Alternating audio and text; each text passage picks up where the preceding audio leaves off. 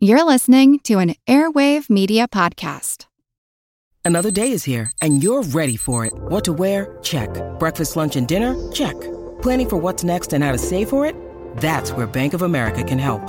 For your financial to-dos, Bank of America has experts ready to help get you closer to your goals.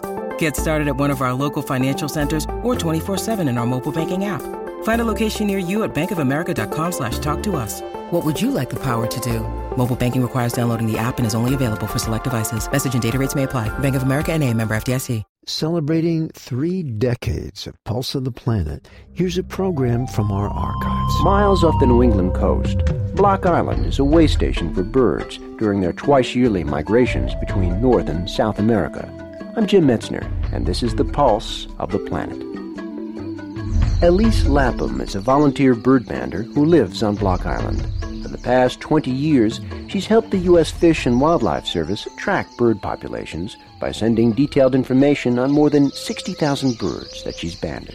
To band birds, you have to first catch them. So some people trap them, but I use what they call mist nests. These are very fine nylon nets, and they're about 8 feet tall, and they fold in sort of pockets. The birds really don't see them, and they fly into them and fall into the pockets, and they're not hurt in any way. And we go down and untangle them, put them in a little net bag, and bring them back to band them.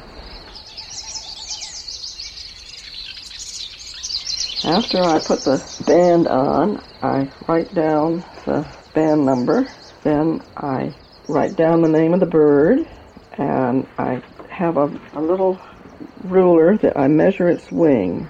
This wing is 6.1 millimeter.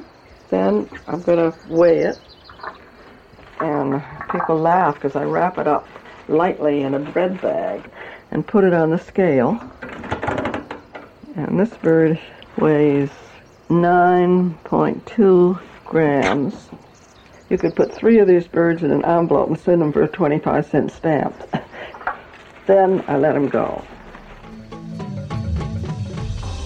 This archival program is part of our 30th anniversary celebration. If you want to hear more, check out our podcast.